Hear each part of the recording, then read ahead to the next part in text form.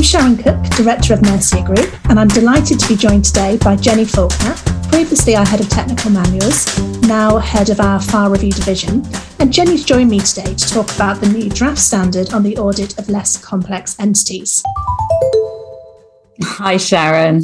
Thank you for joining today. I just wonder if you can tell us a bit about the draft standard. So perhaps a bit of a quick overview of what the draft standard is about. Yeah, absolutely, Sharon. So it's really, really important and I think interesting standard. There's been discussions around this draft standard for a number of years at the international level. So just to be clear, it is a draft standard. It is at the international level. So nothing as at yet is happening in the UK. But what we've seen over certainly the last 5 to 10 years is really the full auditing standards becoming more and more complex. And for, let's say, the smaller end of the audit market, it's becoming much more challenging for them to have to adhere to all of the requirements within the full suite of the international standards of auditing as they've become more and more complex. So what we have at the international level is a drafting of what is, in short, a shorter standard for auditing. So it should really, really be seen as a positive step forward within the audit profession, but it has had some challenges along the way. Thank you. That does sound really exciting for the audit sector and Mercia's client base. Of course, we work with audit practitioners of all sizes, really. So in terms of the impact on Mercia's client base, so the auditors of all sorts of sizes, when do you think we potentially could start seeing a change? And what do you think that impact would be? There's lots of what if type responses to that, Sharon. So as I've mentioned, it is at a draft level. It is at the international level at the moment.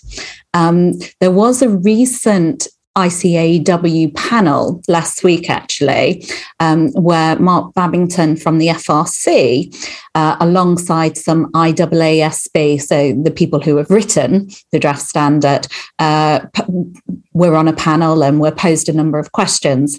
The FRC, it was fair to say, perhaps were alluding to the fact that they may not be as positive as perhaps the likes of ICAEW, ICAS, ACCA are within the UK. So I think it is important to recognise that there could be a bit of a challenge in relation to getting this standard actually working in the UK.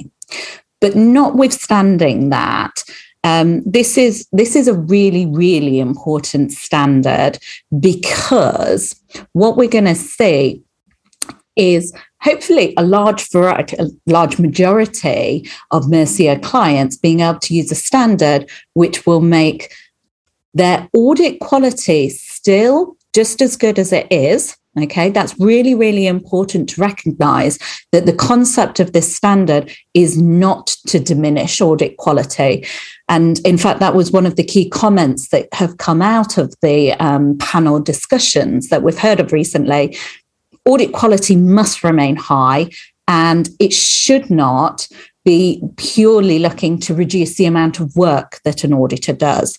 But at the same time, what they're trying to do is to reflect the fact that there should be scalability within what is required when doing an audit. And I think that's something that's really, really important, and all of our users would thoroughly understand and, wholeheartedly agree with. So this is addressing aspects such as in the current auditing standards, there might be areas of requirement that all audit firms have to adhere to, but for some smaller audits, they're really not that relevant. Yet the auditor is having to go through these processes and document these processes that perhaps are not required. Is that the sort of thing? It's really interesting because I'm smiling whilst I answer this question because I've been involved for the last probably 5 years in the development, not necessarily at the international level, but through various working groups. I actually went to the Paris conference a number of years ago in order to try and get small practitioners' views across to the IAASB. The reason that I'm smiling then is initially it wasn't clear how we could help audit firms when they're dealing with audits of less complex entities. And there were different viewpoints as to how it could be dealt with. And one of the viewpoints was, well, if the ISAs were written the right way the first time and had a building block approach, then perhaps we wouldn't actually need a separate standard. Now, unfortunately, the ISAs are written how they are, and it's very difficult to unravel what's been happening over perhaps the last 5 to 10 years where more complexity has been added. So what we're seeing there is the international approach saying, okay, we've got the international standards in full now, let's kind of leave them alone. Then that's not actually quite true. They have another project going on in the background. It's called CUSP, and it's looking at trying to make them much more readable, much more understandable. So that's really quite an interesting separate exercise. But they said what we'll do for audits of less complex entities is basically take the full suite of standards and try and pull it together in a manner that is easier to understand. And what they've done is basically almost built a methodology, such as the one Mercia has, which walks through an audit from beginning to end. Now, in relation to the requirements, what they have done is a very, very, very detailed mapping exercise to say, here are the requirements in the full ISAs. Here's how they've ended up or not ended up in this new draft standard. Now, here's where some practitioners might be a little bit disillusioned because at the moment, but to be clear, this is at a draft standard perspective, which means it's out for consultation. That means that the likes of Joe Blogg's audit firm can comment and raise their points specifically to IAASB. Then there could be change here. But at the moment, the majority of requirements are directly mapping. So they've made an improvement regarding terminology, how the standards are written, but most of the requirements are mapped. Now, there are some clear areas where they don't map because they don't need to map. So at the moment, if there are considerations for listed entities within the standard, then they don't come through because the scope of the standard is very clear in that if it's a listed entity, it will not be deemed less complex and therefore can't be used. Sitting on the Institute working group, what we're hoping to challenge with our comments back to IAASB is actually it's helpful that you've done this mapping exercise. That's absolutely great, but we would like to take it a little bit further. Okay, and a classic example here is ISA 315. Now, auditors, we all know ISA 315, understanding the entity, understanding the environment. It's what drives the risk assessment. So it's the crucial part of planning the audit. And at the moment, that is predominantly mapped requirement by requirement from full ISAs into this new draft standard. And actually, there's probably quite a few areas where that could be watered down, in particular around controls and potentially around design and implementation of controls. So I've certainly been working with the Institute alongside a number of other people in order to try and drive out where we feel the standard could actually go further. Because it is draft. And the IAASB are seeking our views as a profession as to whether it's any good. What can they do to improve it? Are people going to use it? So it's really, really important that people feed back into this process. And I don't think I've mentioned it yet, but the consultation's open until the end of January next year.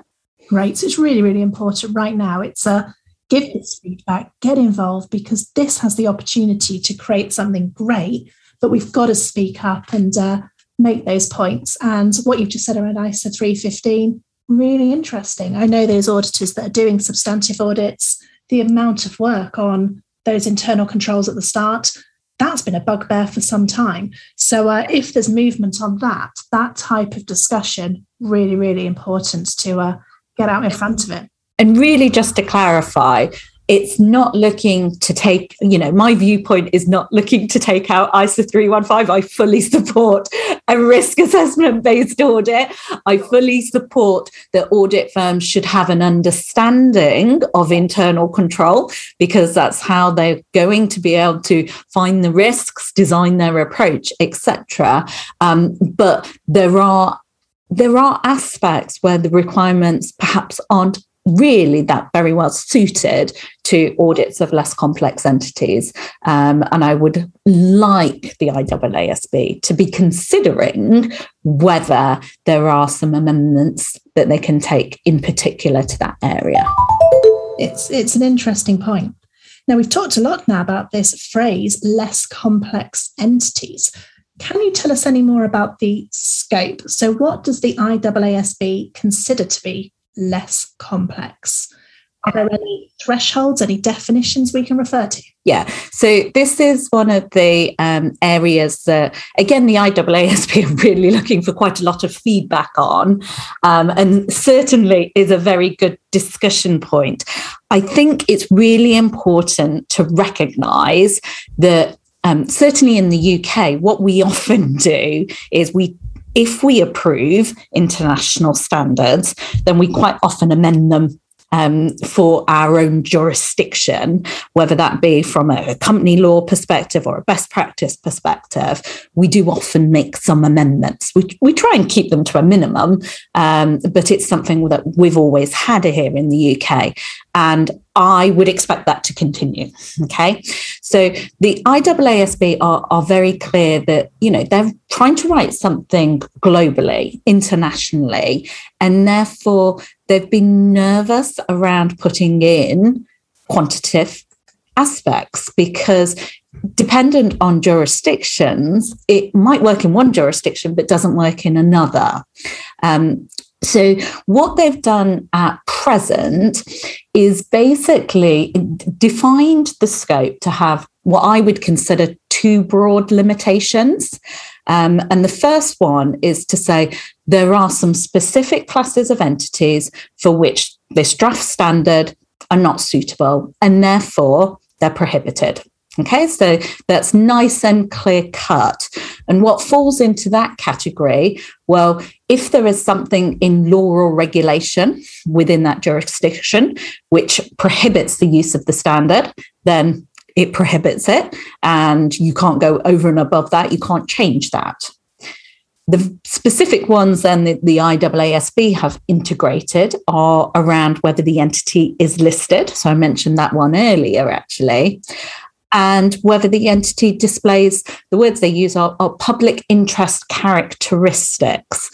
Now, I think that's a very, very interesting one, because very much open to interpretation. And that could be something that gets developed. Now, there is a little bit of a confusion, I think, sometimes, even in the UK, around public interest and what that means and what's a pie and et cetera, et cetera. In the UK, public interest entity, I just want to be, very, very clear that would not include a charity. A charity is not a public interest entity, but doesn't include public interest characteristics. It could potentially. So, we've got to be careful around some of these areas. Again, they're not, it's a draft standard. They are open for comment. And that's really what the purpose of such a long consultation period is. I mean, this is going to in effect be, I think it's 6 months consultation period. That's a really, really long time for such a standard. The final category then is perhaps the most controversial one in the prohibition, which is around group audits.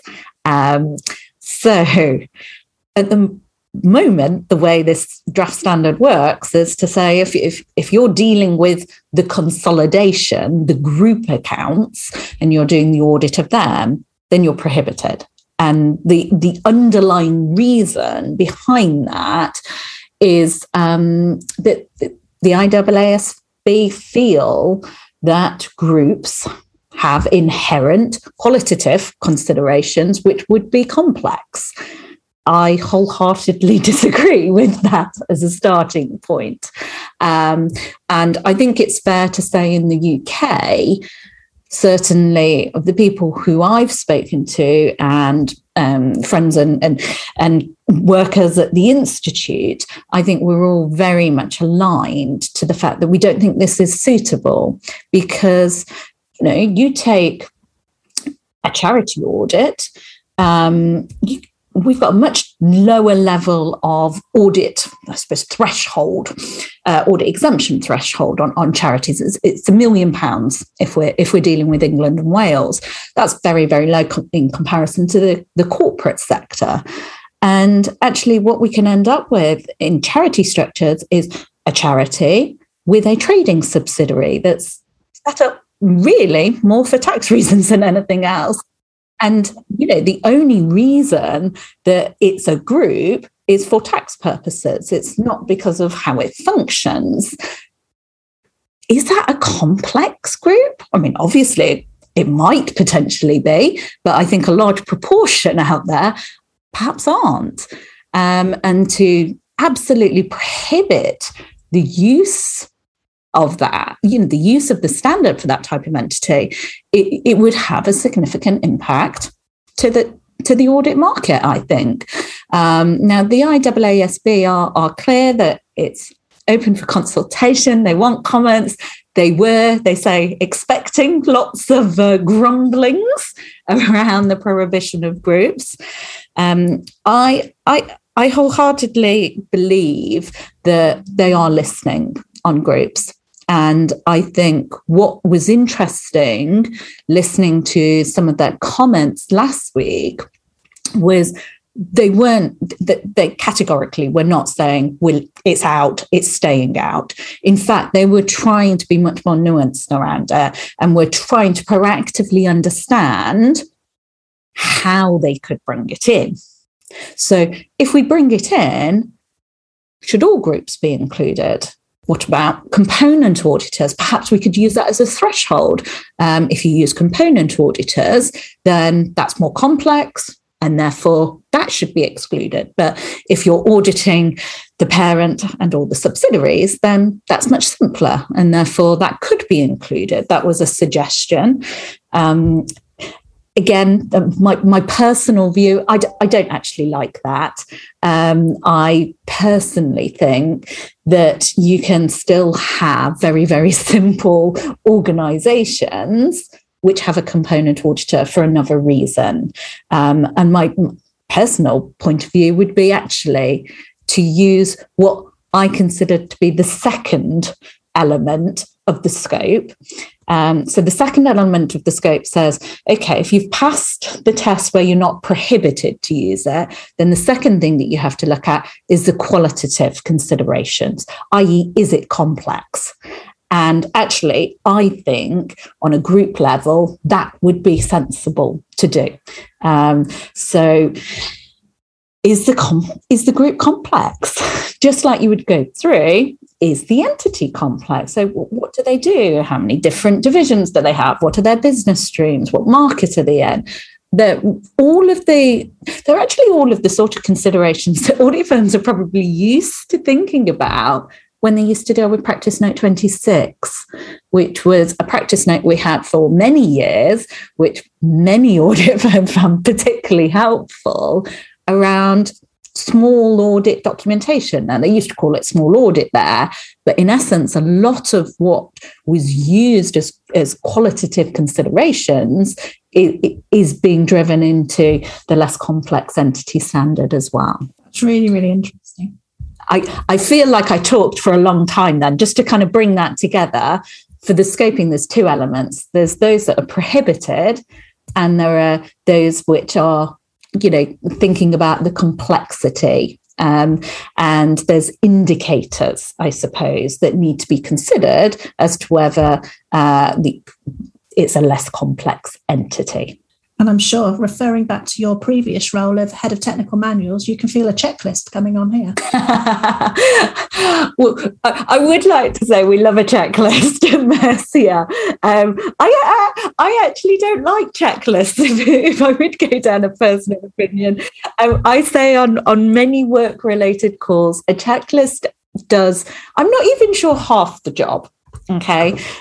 Audit quality is the most important part. And actually, I think, audit methodology can have checklist after checklist to help ensure compliance with the requirements. And absolutely, it has its place and it needs to be there. But audit quality is driven through culture. And that's the important part. And that's the bit that we kind of need to remember. So you're absolutely right that I'm sure a checklist would be generated for something like that. But understanding why the checklist is required and understanding those nuances around complexity would be more important. It isn't a case of you've got one of the criteria or indicators, therefore it's not, it can't use the standard. It does say that it's much more nuanced than that.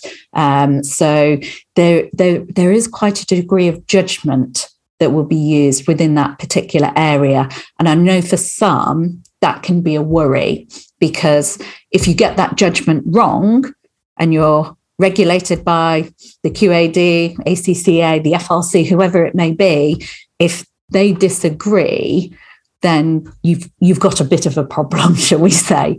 Is there the possibility that judgment could change during the course of an audit as well? So something you assessed as less complex at the start, you might get into it and think, or vice versa. Potentially, and we've debated this at length, where most of us feel that in the majority of situations, a good auditor would have spotted anything that changes during the audit. So you would hope in the majority of situations that you would spot it early enough. But yes, of course, there could be things that evolve throughout the audit which could change the scoping. And that then leads to the question, can I still use the standard? And the answer is probably no, you shouldn't be using the standard. How are you going to transition? It's a challenging question. And I think the honest answer will be it depends. And it will depend how closely aligned this draft standard ends up being to the full suite of ISAs. Because actually, if all the requirements are pretty much mapped between the two, is there really a question of transition? No, probably not. But it's certainly an area that we need to have an eagle eye on as the standard develops. So we've talked a bit here about planning audits there. We were talking about audit fieldwork. When we start fast forwarding to the end of the audit, do you envisage this standard changing the audit reports that those using the standard would attach to the financial statements in question? So it's a really good question. The way that it's been written is that you would end up referring to the standard around less complex audits rather than the full suite of auditing standards. Now, there's been lots of discussions around whether that leads to a two-tier audit profession. Personally, I think we already have a two-tier audit profession, so I'm less convinced on that argument. I think what certain audit firms have found challenging on this is if pretty much all of the requirements are mapped, why can we not say we're applying the full suite of standards? And the IAASB is very clear on this one, in that they feel, as it is a standalone standard, it must refer to itself within the audit report. And again, this is another area which has generated a lot of discussion, the fact that it's standalone. Because at the moment, if you have an area which isn't dealt with within this new draft standard, then what it doesn't do is tell you to go look at the full suite of auditing standards. Now, I hope 99% of audit firms would do that as a starting point. But again, it's an area that IAASB are being challenged on. Should they have a statement in there? Kind of akin to what we have within our financial reporting framework, because FRS 102 does say, if we're silent on something, you can go look at IFRS. It's kind of got that ability to do that, whereas this hasn't been drafted in that way. It doesn't tell you to do it. It doesn't tell you can't do it, but it's not telling you to do it. And how that would interact with regulators is quite an interesting question, and one we perhaps don't have the answer to at the moment.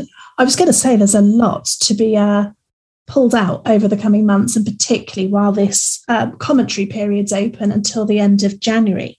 Just to wrap up our little session today, I wondered if you can share anything further you and the wider Mercia are doing between now and the end of January to continue contributing to the future of this initiative. Absolutely. So as I've mentioned, I've personally sat on the working group with the Institute. We are pulling together at the Institute level a response, which we hope incorporates many people's views. We're talking about this draft standard on all of our courses. We've written some blogs on our website. One thing that, I'm very keen to encourage is firms to respond. It is something that could change the audit profession, and it could change it for the better, but we need to be the drivers of that. It's basically in our own hands as the audit profession. So if you are interested, then we will be putting up another blog quite shortly up on our website. And IFAC, so this is an organisation at the international level who work very closely with IAASB, have actually produced a survey specifically to help smaller firms provide feedback. So my next blog that I will put up in the coming week will have a link to that, so firms can easily give feedback rather than going down the formal individual feedback that perhaps auditing standards are used to. They're trying to widen the basis of those who are responding, and we're actively trying to encourage firms to get those responses in. Jenny, that is fantastic. Thank you so much for the summary, for the blogs that have happened so far, and we'll be looking out for this blog that's coming over the coming weeks. And just to echo Jenny's comment there, let's all get involved at this stage, and we're being asked for our opinion. This does affect the future of our audit profession. Let's make sure our voices are heard. Thanks for listening. See you soon.